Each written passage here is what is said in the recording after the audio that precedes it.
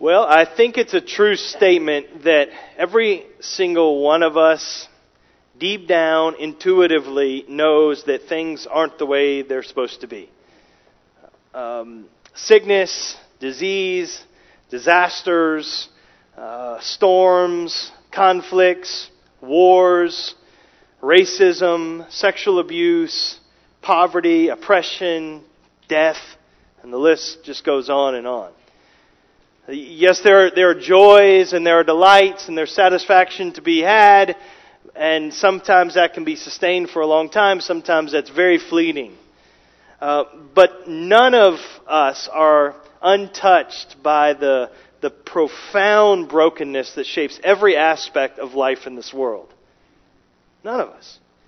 And also, even more close to home, deep down inside, we know that we aren't the way we're supposed to be. All is not well here or there. It's not. Some people on the surface may disagree with that statement, and they may say, "No, I'm actually good with myself." But beneath that veneer of good is a lot of bad, and we all know it. We do. We all have parts of our lives that we wish we could change. I mean, we see evidence of this all around us. This is why there are so many gym memberships. And there is so much exercise equipment that's purchased. And often it's not used. This is why advertisers are so effective when they're peddling their products or programs that promise to change your life and in some way. This is why there are so many self-help books and self-help podcasts and blogs that are they're appealing to that sense that all is not right with me. Even those who don't admit they have major flaws or faults, they feel this compulsion to prove themselves to others. And so, which is really evidence deep down that they know things aren't really right with them. And so a question we can ask is, why aren't we the way we feel we should be? Why am I not the husband I think I should be? Or the father? Why am I not the pastor that I feel I should be? Why am I not the man I feel I should be? And on and on. And the Bible's answer is this. Is we're not the way we should be because we're not where we should be. Say that again, we're not the way we should be because we're not where we should be. And we'll open that up as we see this here in Genesis chapter 3. And so there's going to be 3 points this morning, 1 statement, and 2 questions this morning as we walk through this passage in Genesis 3. The statement is this: it's that we are exiles. That's where we are right now. We are exiled. The 2 questions are going to be, what happened? What caused that? And then, how do we get home? And so the first statement is this, is we are exiles. You and I and the whole human race, we are exiled. We're exiled to live in a world that's fundamentally broken and flawed, that's populated by people, everybody, and we're all broken and flawed. And so the definition of exile is simply this. It's a state of being barred from one's native country, typically for political or punitive reasons. So you belong somewhere, you were made to live in one place, but you're not allowed to live there anymore. You're removed from there. You're exiled somewhere else. And in our case, it's not political, but it is punitive. We did something wrong and we had to leave. We don't deserve to be where we should be anymore.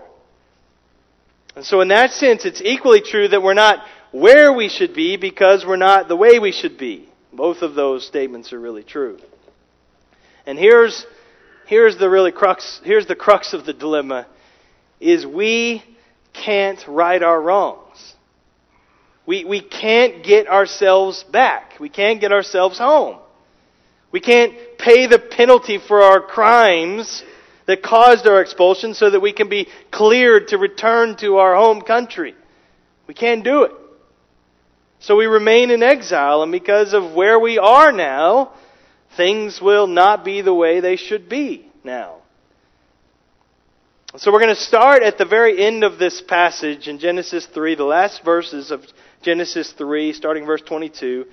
And so look there with me. We're not going to be able to dissect every word and every phrase in this passage from Genesis 3. Our pace is going to be quickening in our study of the book of Genesis. There's a lot here. We're going to kind of focus on the big ideas and the things that are really critical for us to learn as we move forward in this book. But look at verse 22 with me. Then the Lord God said, Behold, the man has become like one of us. So there's this inner Trinitarian conversation going on. Father, Son, Spirit. We saw this in the creation days as well. But he's become like one of us in knowing good and evil. Remember what the goal of eating the forbidden fruit was. Remember? I know it's been a few weeks. But it was moral autonomy. It was this declaration of independence from God.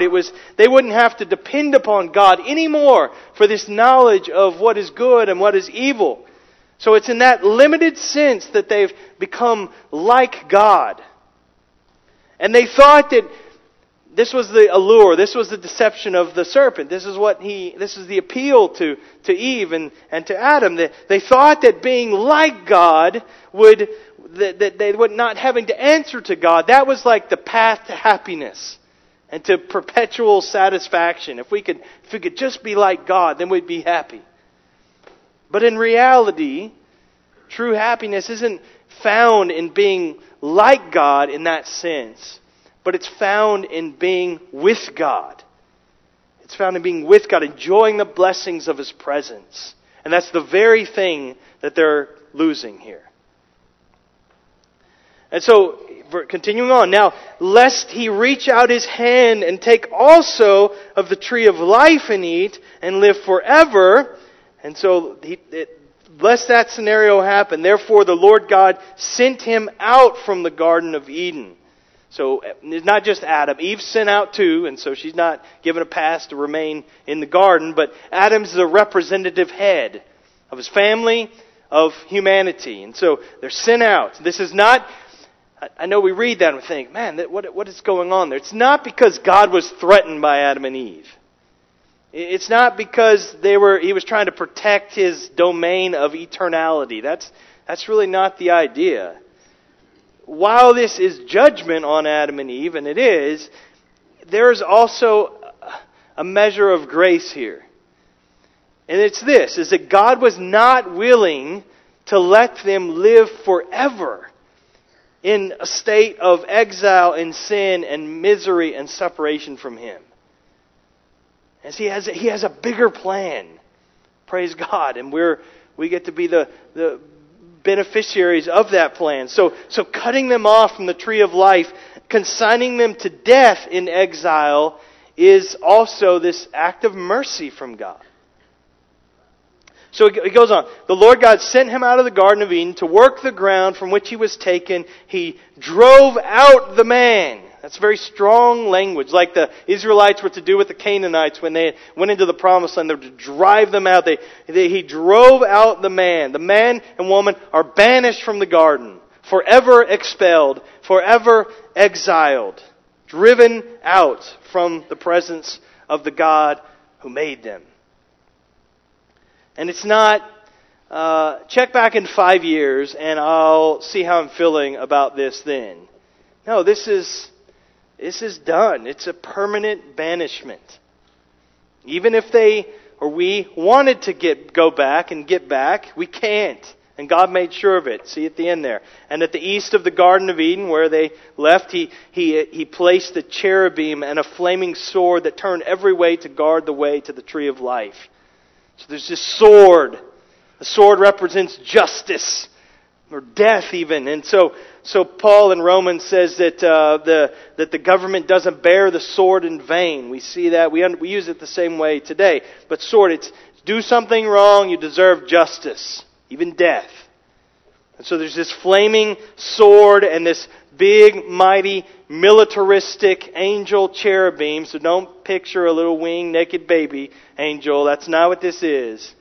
There's this majestic creature, and he's guarding the way back into the garden. And we're exiled outside the garden. A little quote from Tim Keller.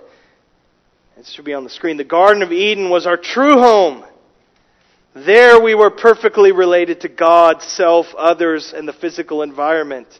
It was the place of perfect shalom, full human flourishing, and interdependent, interwoven relationships. God rested and we rested. This did not mean that there was no work, but that all things were in perfect harmony, and therefore it was the perfect home. That's the Garden of Eden. Everything was as it should be. We were built for that. We were made for life in the presence of God, but because of our sin in Adam, we were expelled from our true home. So we're exiled now to die outside of the garden, outside of God's presence because of our sin. Now, we can't stray from this line of thinking, and so just think again. Those very first hearers. Remember, Moses is writing this years after the creation account, and so God's giving him this revelation of how things were in the beginning. And Israel is wandering in the wilderness, coming out of the Exodus. They're in the wilderness with Moses, and just they're wondering why they're there. What's going on? What's happening? Why are we in the wilderness? Why are things so hard for us? What's wrong with this world? Why are we constantly oppressed, attacked? Why is it so hard to obey, to trust the Lord? Why aren't things the way we think they should be? Is there any hope? Has God given up on us? Has He given up on His promises to us? Will we ever be home? I mean, these are the questions that are being answered here. They would eventually come out of the wilderness and they would make it to the promised land, but they won't be satisfied and they won't be obedient. That's their story. They have some success over enemies. You have David and slaying their enemies and giving peace in the land. There's the city, Jerusalem, God's city, and there's a temple.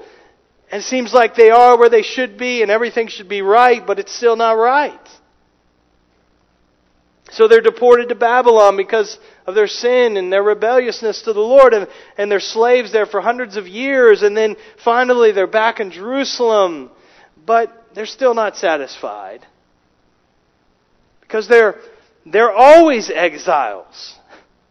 They can never find their way home, even in their own land that God has given them. And their story it's our story, isn't it? We're all born physical and spiritual exiles. We aren't where we should be. We're not in paradise enjoying this unhindered presence of God and fellowship with God. That's what God created us for, but that's not our experience. It's like and I would just say this: that reality, that fact that we're exiles, it dominates our lives. But it's all we've ever known. Well, it's like we're chained birds that we're made to fly, but we've never left the ground before. God's given us these wings and we have this innate sense that we're made for more, but we can't break free. We're exiled here. And this reality is so pervasive that even with the good things we experience here in exile, they're just simply glimpses of this true, long-lost home. C.S. Lewis talked about this in a sermon that he's famous for called The Weight of Glory. And he said this, is in the context, he's talking about these good, beautiful, pleasurable things. They are good images of what we really desire. But if they are mistaken for the thing itself, they turn into dumb idols, breaking the hearts of their worshippers. For they are not the thing itself, they are only the scent of a flower we have not found, the echo of a tune we have not heard, news from a country we have never yet visited.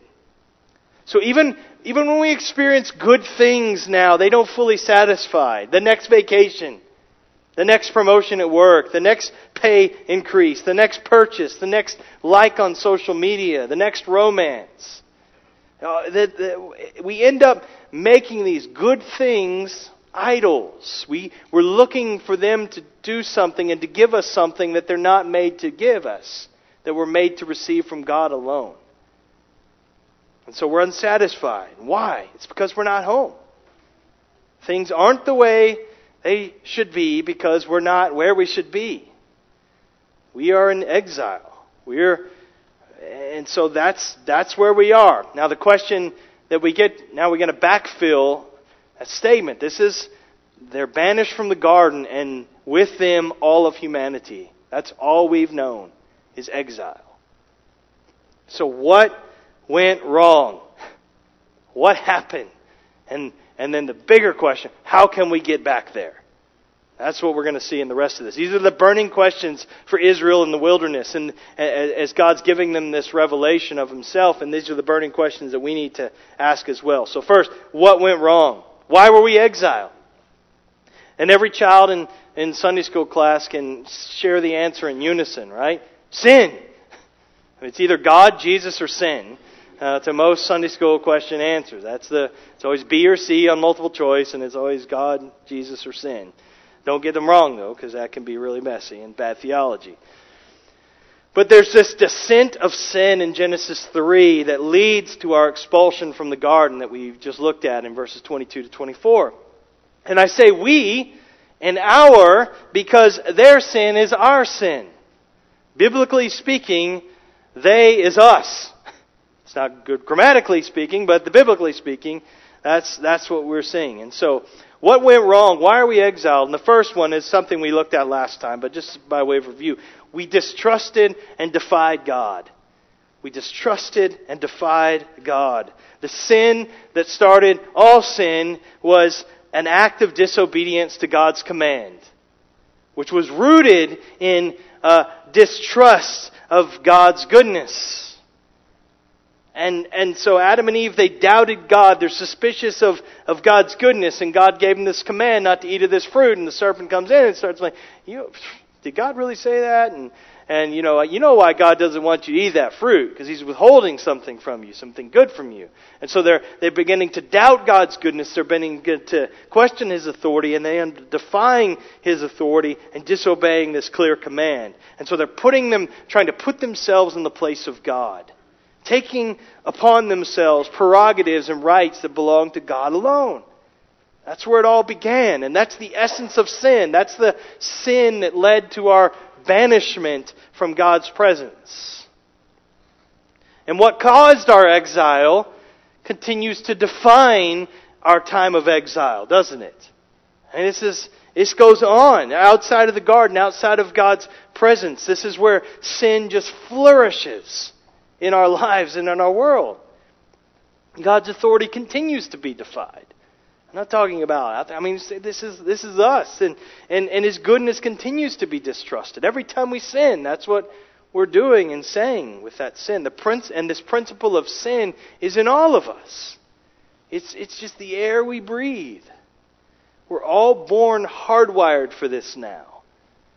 Sin is this universal reality because of that first offense.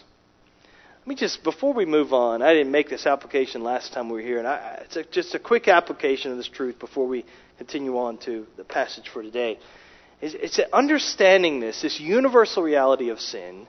It's very important because it means that no one is fundamentally better than anybody else.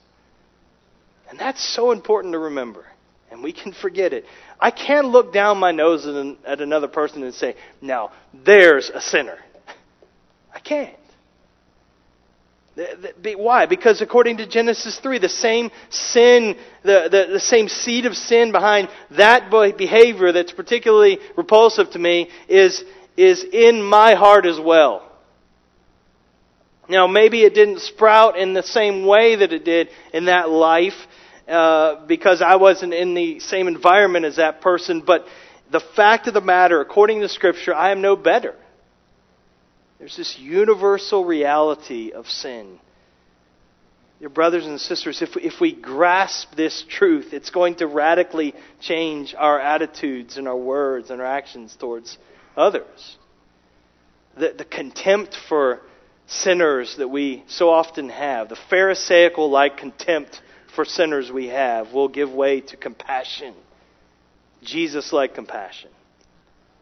Our social media feeds won't be filled with sarcastic caricatures of people that we disagree with or that we're very different from, religiously or morally or politically.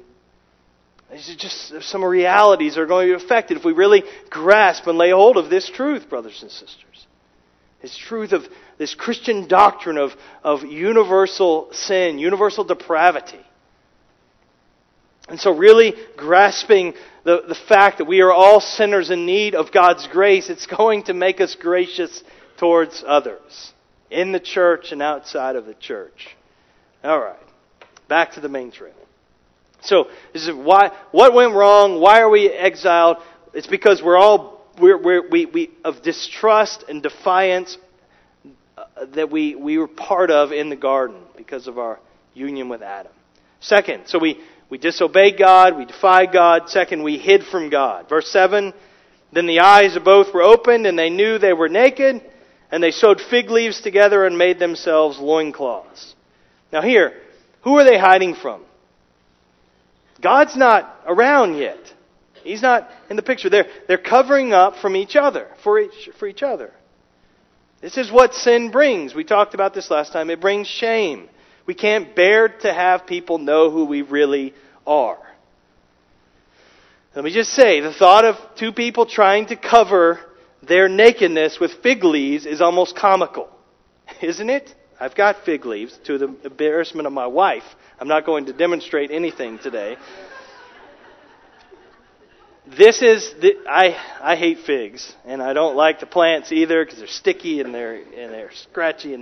But we laugh at this, but we have our more sophisticated versions of fig leaves, and we continue to do the same thing, to hide. We hide behind things. Our natural tendency is to hide who we truly are from others, to present a more acceptable version of ourselves to the public, to other people. This is life on this side of the fall. But it's not just people we hide from. Verse 8, and they heard the sound of the Lord God. Remember this? Yahweh Elohim, the covenant Lord. They heard the sound of the Lord God walking in the garden in the cool of the day. And the man and his wife hid themselves from the presence of the Lord God among the trees of the garden. So, they hear the sound of the Lord walking. Walking, it's not just the physical walking. This is sort of an anthropomorphism here, but we use it in this way. It means friendship, relationship. We say to somebody, thank you for walking through this with me. And we're speaking of someone who's close and intimate, has carried with you. It's friendship. God came seeking friendship. He's there to meet with Him on friendly terms and relationship. But what happens? The man and the woman hid. Now, can they really hide from God? Can the trees that God created and God placed in the garden, can they really provide cover to hide their nakedness and shame from God? Of course not. They haven't learned what David knew many years later. He said, where can I go from your spirit? Where can I flee from your presence? If I ascend to heaven, you are there. If I make my bed in the depths, behold, you are there. And we can say, if I try and hide among the trees, Lord, you are there. You see everything. It's just as ridiculous how we try and hide from God. And we do. We hide from one another. We hide behind trees of religious performance. We hide behind trees of busyness and of morality and of political views and of family identity. But God sees. God knows. And now notice here, God takes the initiative. They're hiding, but God is seeking. God is pursuing. See the mercy of God's heart here. He doesn't come into the garden, stomping through there angrily like parents do down the hallway when we're ready to pounce on our kids. He doesn't come in there. He comes in there with this friendship, walking, cool of the day, and He comes, and what does He do? He questions them. Where are you? What have you done? Have you done what I asked you not to do? I mean, This is the line of questioning here that God gives. And what is God doing with these questions? He's not looking for information. He's like, I don't know where you are or what's going on. He's not trying to elicit information from them. What is he trying to do? He's trying to elicit a confession from them. He's trying to draw that out. He's trying to get them to tell him what they should know. Admit what you've done. Say who you are. Own it. And so he's not looking for information he doesn't already have. He's asking questions because he's trying to get them to understand something. So Adam realizes that God knows everything. God sees his heart, sees his shame. He sees what he's done. And so Adam, now understanding what God knows, what God's doing, he makes this grand confession to the Lord. Look at the text. My God, forgive me, for I have sinned against you. No more hiding. No, that's not what it says. It's not a translation difference in my Bible. No, look at verse 12. The man said, the woman. Let me just say, he's already off on the wrong foot here. The woman whom you gave to be with me, she gave me fruit of the tree, and I ate. And so, again, let's see this progression here. Why are we exiled? What went wrong? We defied God. We distrusted God's goodness. Secondly, we hid from God. And then third here, we see we blamed God. Adam is ultimately blaming God. Yes, he's blaming Eve secondarily. Yes, she gave me the fruit, but he says, this woman that you gave to me. One commentator says, it's as if the man was saying, remember that, quote, suitable helper you gave me? Obviously, she wasn't that suitable after all. It's all your fault. What was I supposed to do? That's it. And so, one, sin makes us willing to throw anybody around us under the bus to justify ourselves, which is exactly what he's doing to Eve. He's essentially saying, God sent her to hell, not me. And so horizontally, this is the way sin works. This is the way we blame others. It's always you for me. It's your life and for mine. And so we justify ourselves by putting others down and throwing them under the bus. But this is the other thing. As he's saying, ultimately, God, it's you. This is sin is so stupid that it makes us think that the way out of trouble is more of the same thing that got us into trouble. And it's this. He's doubting God's wisdom and goodness.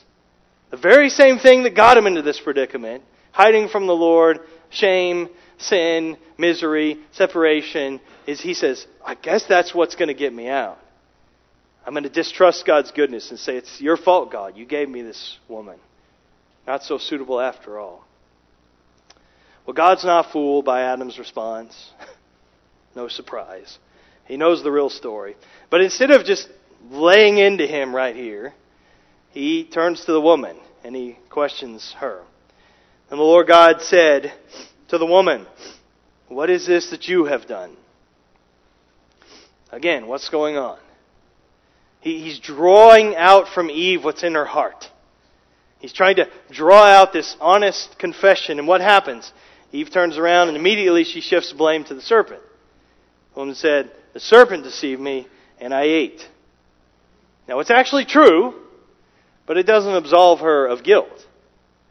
She knew it was off limits, that tree. And she ate anyway. But she's saying, I wouldn't have eaten if that serpent hadn't been so sneaky. I mean, after all, it's a talking snake. What do you expect? Well, again, I say we because things really haven't changed for us, have they? I mean, this just characterizes life in exile, outside of the garden. We sin, we hide, we blame. We don't own it. We don't confess it. We don't take responsibility for it. We blame others. We blame circumstances. Ultimately, we blame God who brought those people and those circumstances into our lives. And so this is the scene. You have two people. They're totally ashamed, trying to cover themselves, trying to hide. They're pointing fingers at others, and you have a serpent who's over there grinning. This is exactly what he was going for. And then into that scene, God speaks. God acts. He's in charge. And he punishes the serpent and the woman and the man. And so that's the fourth thing. Why are we in this exile? Why are things not working the way they should? Well, it's because we're not where we should be. Why aren't we where we should be? Well, it's because we sinned. It's because we hid. It's because we blamed. It's because we've been judged by God. We were judged by God. So see the serpent here. You could read this judgment and this curse on the serpent and you think, okay, this is why we hate snakes so much. And some of you really do hate snakes a lot. I realize that. And maybe there's something to that, and it's kind of hardwired into us now. I don't know. I've seen a lot of pictures of snakes, it seems like, in the last week on social media. That we had a big, giant copperhead found that was killed in our neighborhood, and they're letting neighbors know and everything like that. And, it just gives you the chills and start walking, looking everywhere I go. And Patrick sent me a picture of his kids holding snakes. I think it was like family worship or something, snake handling, yeah. I thought that's what it looked like. That's what they're doing at their house, but no. So, but that's not I don't think that's the main point. But look at the text. Unlike Adam and Eve, where God questions them, say, "What's going on? Where were you? Why are you hiding?" Serpent's not questioned at all. He's not given an opportunity to speak. He has no right. He has no rights at all. Unlike the man and woman, he's not included in God's redemptive plan. So verse 14, the Lord God said to the serpent, Satan, because you have done this, there's moral culpability for the deception. Because you've done this, cursed are you above all livestock and above all beasts of the field, which again is implicitly saying everything's going to be cursed. But above all of that, cursed are you. On your belly you shall go, and dust you shall eat all the days of your life. Now, I don't want you to get sidetracked trying to think of what the pre-fall anatomy of a snake was like, and 4 legs, 2 legs. We don't know. The point of this is humiliation. It's utter defeat. And he goes on, I will put enmity between you and the woman. That's a curse on Satan. But listen, it's actually a mercy for the woman. That animosity is going to be a protection for her against further deception. So now this serpent that seems so friendly and seems so likable is now seen as an adversary. It's a mercy. But it is going to cause so much pain and so much conflict moving forward. Because it goes on, I'll put enmity between you and the woman, and between your offspring and her offspring. Now, when he says your offspring, he's not talking about just a bunch of baby snakes or little baby devils or demons or something like that. It's natural humanity. It's humanity joined in Satan's rebellion against God, and so that's your offspring. And when he speaks of her offspring, it's the elect of God, from whom will come the one. The seed, the offspring. And so world history, it's the story of this conflict being played out. It's played out every day. It's played out in shootings and stuff that we've been seeing in the news in the last 24 hours. It's the serpent and his seed trying to eradicate the seed of the woman. And he goes on, he shall bruise your head and you shall bruise his heel. Now we're going to come back to that at the end, but this part of the curse on the serpent is a blessing for us. There's blessing in this curse, as we're going to see. Glorious blessing. Now he moves to the man and the woman, and for them it's their roles that are cursed. And so to the woman he said, I will surely multiply your pain in childbearing. In pain you shall bring forth children. Your desire shall be contrary to your husband, but he shall rule over you. So, increased pain in childbearing. It's not that bad, is it? No, don't. I'm just kidding. No, don't throw things at me. I do wonder what childbirth would have been like if it wasn't for the fall. And was it like, you're going to feel a little pressure here or something like that? I don't know. I'm going to stop before I embarrass myself or my family. So pain in childbearing, but there's also going to be pain in marriage. And I know there's different interpretations of this desire. Your desire will be for your husband. I understand, based on the context, based upon the exact grammatical construction and the exact vocabulary from this statement. It's used again in Genesis 4:7, where the text says, "Sin's desire is contrary to you, but you must rule over it." I understand this woman's desire to be this natural bent as a result of the fall toward chafing at her husband's authority. It's a fall-affected authority, not a sinless authority. But so there's dysfunction, there's disharmony in the marriage. Now others do see this desire positively. And so it's like, even though childbearing is going to be very painful and it's going to be excruciating, you're not going to stop having babies because you're going to continue to have a desire for your husband. And so that is a possible interpretation. I had a seminary, my Old Testament prof in seminary took this view, did his dissertation on it. So I'm not saying this has no merit and textual merit to it. But either way, what I want you to see is what is clear is that there's this breakdown in the family unit that comes. It comes with sin. The harmonious relationship that God intended between the man and woman is now dysfunctional. Loving authority is no longer natural for the husband. And gladly yielding to the husband's headship, it becomes increasingly difficult. We are relationally affected by the fall. And so we have a popular way of saying this in the culture, and we call it the battle of the sexes. And I'm not advocating that language or all that's implied by that, but this and every other relational battle in life, it has roots and it exists because of the fall. Now, before I move to the man, let me just point out that there is good news again embedded in this curse, even in the pain in childbearing. And I know that's easy for me to say, but the good news is this. Think about what this is saying. Remember what the curse was. In the day that you eat of it, you shall surely die. And here, there's good news is, Eve, you're not going to die today. You're going to live and you're going to bear children. And God is not only that, God is going to turn around and use the pain of childbearing that's there because of the curse, and He's going to use that to bring about our redemption. And because He's going to do that, He's going to bring forth her serpent-crushing offspring. He's going to crush the serpent's head. So we get into Galatians 4, in the fullness of time, God sent forth His Son, born of a woman, born under the law, to redeem those who are under the law. And so, all right, I'm getting ahead of myself. That's the conclusion. Then we look at the man. Quickly, verse 17. And to Adam He said, because you have listened to the voice of your wife and have eaten of the tree of which I commanded you, you shall not eat of it. Now listen, the problem is not that he listened to the voice of his wife. Don't try this on your wives, husbands. That's not the sin. The root issue is he doesn't listen to God's voice. That's clear. He chose to listen to Eve when she was speaking contrary to what God had clearly spoken. And he says, because of this, cursed is the ground because of you. In pain, same word as childbearing, in pain you shall eat of it all the days of your life.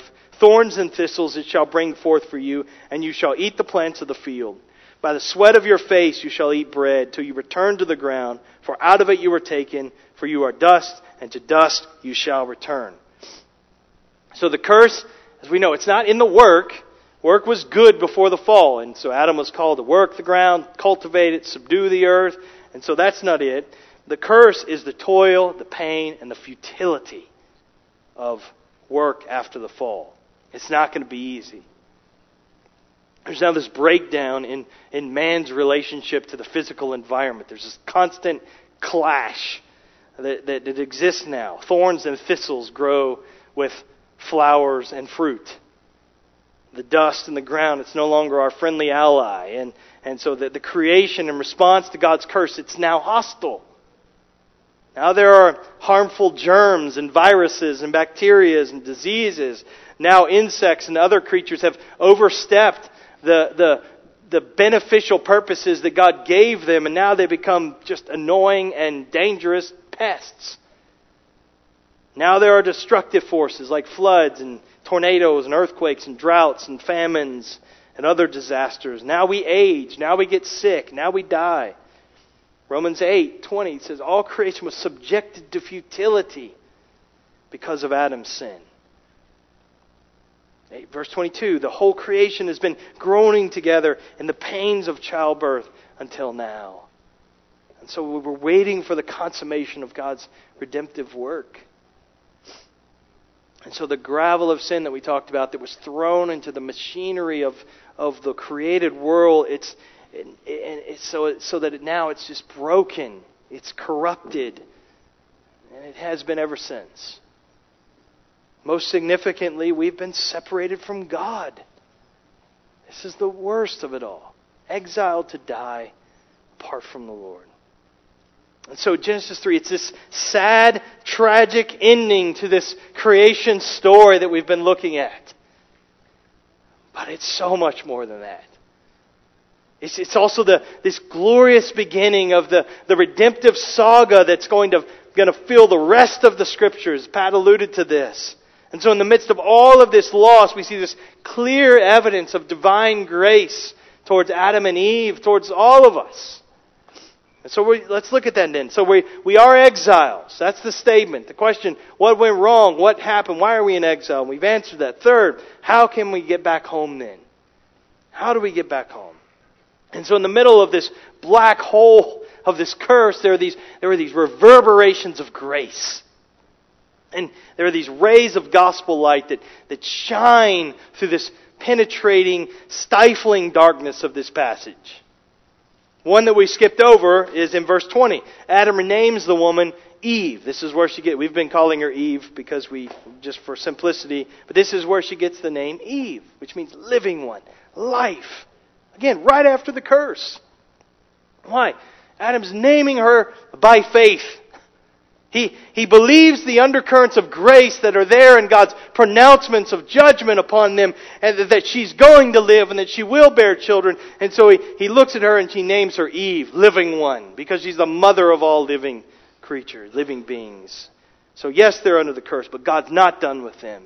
He's not done with the human race. He has a bigger plan. But the gospel, the good news, is that there's hope for us. There's hope for exiles. There's hope for us when we're living in a time and a place where things are not the way they're supposed to be. The pain and difficulty of exile life is very real, and you experience it. But so is the promise of return. We are exiled. Listen, we are exiled because of our sin and because of the curse. What's our hope then? That one might come who will take on our sin and take on the curse in our place. How can we go home? Someone is going to have to be crushed in our place. Someone is going to have to be stripped and sacrificed in our place. Someone is going to have to be cast out and is going to have to go under the sword for us. Now, what was this distant hope, future hope for Israel as they're in the wilderness hearing these words for the first time? Now it's something we look back upon. Because clearly in Scripture, this Christ came and He fulfills these glimmers of gospel light that are shining here in Genesis 3, anticipating His coming. Jesus was cursed in our place. We looked at this very clearly last week in Isaiah 53.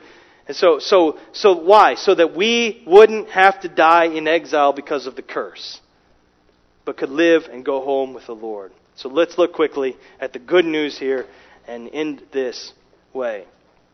1, Jesus was bruised and He was crushed for us. Look back at Genesis 3:15.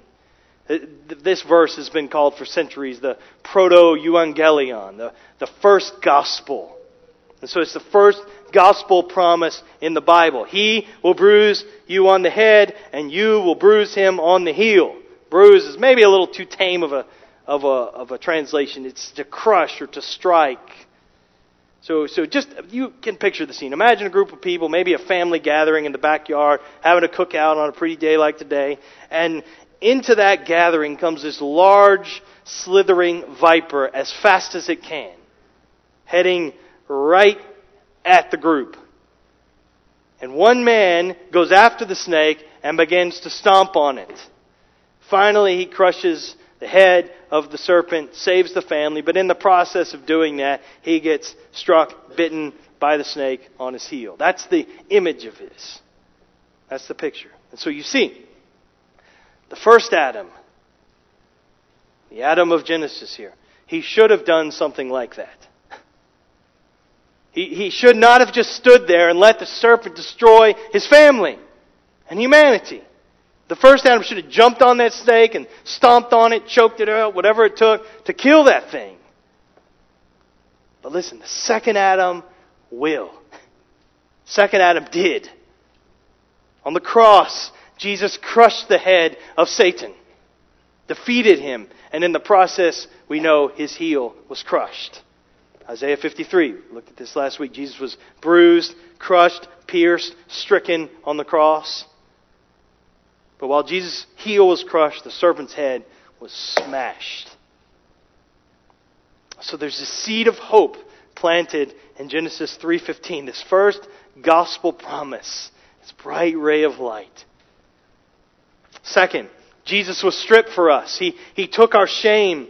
Look at verse 21. We skipped over this. And the Lord God made for Adam and for his wife garments of skin and clothed them. Simple question. What's necessary to get the skin from an animal? Don't say a knife. Don't be smart. Yes, death. Death. You can't get the skin from an animal like you can get wool from a sheep, shearing a thing. The animal has to die. It has to be killed. And so imagine those first hearers, Israelites with Moses in the wilderness, and they hear about these skins that are provided. What are they thinking? Thinking death, sacrifice. That's it. So there's this shedding of blood in the garden, perhaps the very first thing to ever physically die. And God Himself makes this covering for Adam and Eve out of it. Although sin and death have now entered into the world, God's already showing grace to them. The first couple, they try to cover their sin and shame with their own efforts, trying to sew together these fig leaves. It's futile. Instead, God steps in and does for them what they could not do for themselves. He provides adequate covering. Now I realize the fresh animal skins draped over your naked body may not sound like adequate covering to you, but this is the image as God is providing this covering, this clothing for them that's suitable. And again, you see this. You see the hint. It's not. I don't mean it's in full HD, 3D, full color here, but we see this hint at coming grace here. And many theologians and commentators point this out. The gospel is in this imagery. What happened? We know what happened. Christ took on our nakedness and our shame and our sin. He was stripped naked. He was sacrificed. He was killed so that we might be adequately clothed in His righteousness. He did for us what we could not do for ourselves. To try and earn righteousness through our own performance, try and earn our covering through our own merit is the spiritual equivalent to clothing ourselves with fig leaves. Our own righteousness is never enough to cover our sin or our shame before a holy God. We need garments that we can provide, but have been given freely to us because of Jesus died in our place. We need garments of His righteousness provided at the expense of His own life. Third, Jesus was driven out for us. Verse 23 and 24, again, Adam and Eve, they're driven out of the garden, banished, expelled forever. And what do we know when Jesus comes? He comes and He's cast out for us. He left His heavenly home to be a homeless wanderer on earth. He was cast out by His earthly family. He was cast out by His friends. He was cast out by the religious leaders. He was cast out by the Roman Empire. Then He was taken outside of Jerusalem, cast outside of the gates to be crucified. And finally, He was cast out of God's loving presence in our place, forsaken by the Father for us, enduring His wrath on our account. Hebrews 13:12, Jesus also suffered outside the gate in order to sanctify the people through His own blood. And that brings us to the last gospel stream of light that comes in. Jesus went under the sword for us. He went under the sword for us. He died for us. When God sends Adam and Eve out of the garden again, there's this flaming sword there that it's just saying nobody can get back into the garden. Nobody can get back into the presence of God. Try and you will die. The only way for us to get back is if someone risks going under the sword to get us there. And it couldn't be just anybody. It had to be somebody who wouldn't be justly killed. This is a sword of justice, and we deserve death. So it had to be somebody who wouldn't be dying for their own sin. And only one would be qualified to make that sacrifice, and He did. The flaming sword of justice fell on Jesus on the day He hung on the cross. Isaiah 53 again, Jesus the Messiah, He was cut off from the land of the living for us, on our behalf. He went under the sword and He opened a new and living way into the presence of God. He went first and the sword slew Him. And now, if we are in Christ, we will not be ultimately slain, but we have the way open to enter paradise. And this is it. This is again the gospel in seed form, the first gospel here. Here's what it means to be a Christian. It's not to say, I'm going to try really hard to live a good life. That's if you're here, and if you're assuming that's why you're here, to be better, and you walked in these doors thinking, maybe the church is how I can be better, maybe that's how I can be a Christian, maybe that's how I can have eternal life. It's not. That's not what it means to be a Christian. I got to try harder. I got to be better so that I can have eternal life. To be a Christian means to say, Father, cover my sin because of what Christ has done. That's it. It's Him. So I want to return real quickly to where we began. We said this. People intuitively know that we're not the way we're supposed to be. We know this. This is why we work so hard to achieve. We want to be, but nobody's really happy. I didn't get into that graduate school. I didn't get that promotion. I'm gaining weight. I don't make that much money. Nobody wants to go out with me. And and people get all upset because they're looking for beauty. They're looking for credentials. They're looking for achievement. But what are those things? They're fig leaves. Fig leaves. They're ways of trying to deal with the nakedness, the shame. You just say, if you're not a Christian, and you've been covering your life with fig leaves, trying to cover the shame, trying to cover the nakedness you feel, the emptiness you feel, just accept what He's done on your behalf. Let Jesus Christ clothe you with His love and grace. Ask God to receive you because of what Jesus Christ has done on your behalf. That's what it is. I will cover your sin so that God will accept you, and you can go to heaven because of what Jesus has done for you. And you can go home. Christian, we need this too, don't we? Rest in what Christ has done for you. Ask the Holy Spirit to make increasingly real in your heart the wonders and the magnitude of what Jesus has done on your behalf. That will treat the cancer that remains in our lives of trying to constantly prove ourselves to other people, of being so nervous about God's favor or disfavor, about being so ashamed before people. We need this. We need the love of God to come into us, come over us, to change everything in us so that we rest in Him. Let's pray. Father, would you speak this word to our hearts, Father? We know how forgetful we are, and we can continue to go back because we live in exile now, Father. We continue to hide, we continue to cover ourselves instead of living openly before you. And so I pray that you would, even as we sing now, Father, remind us that it is grace alone. It is grace alone that makes us able to stand before you with great joy. We pray in Jesus' name. Amen.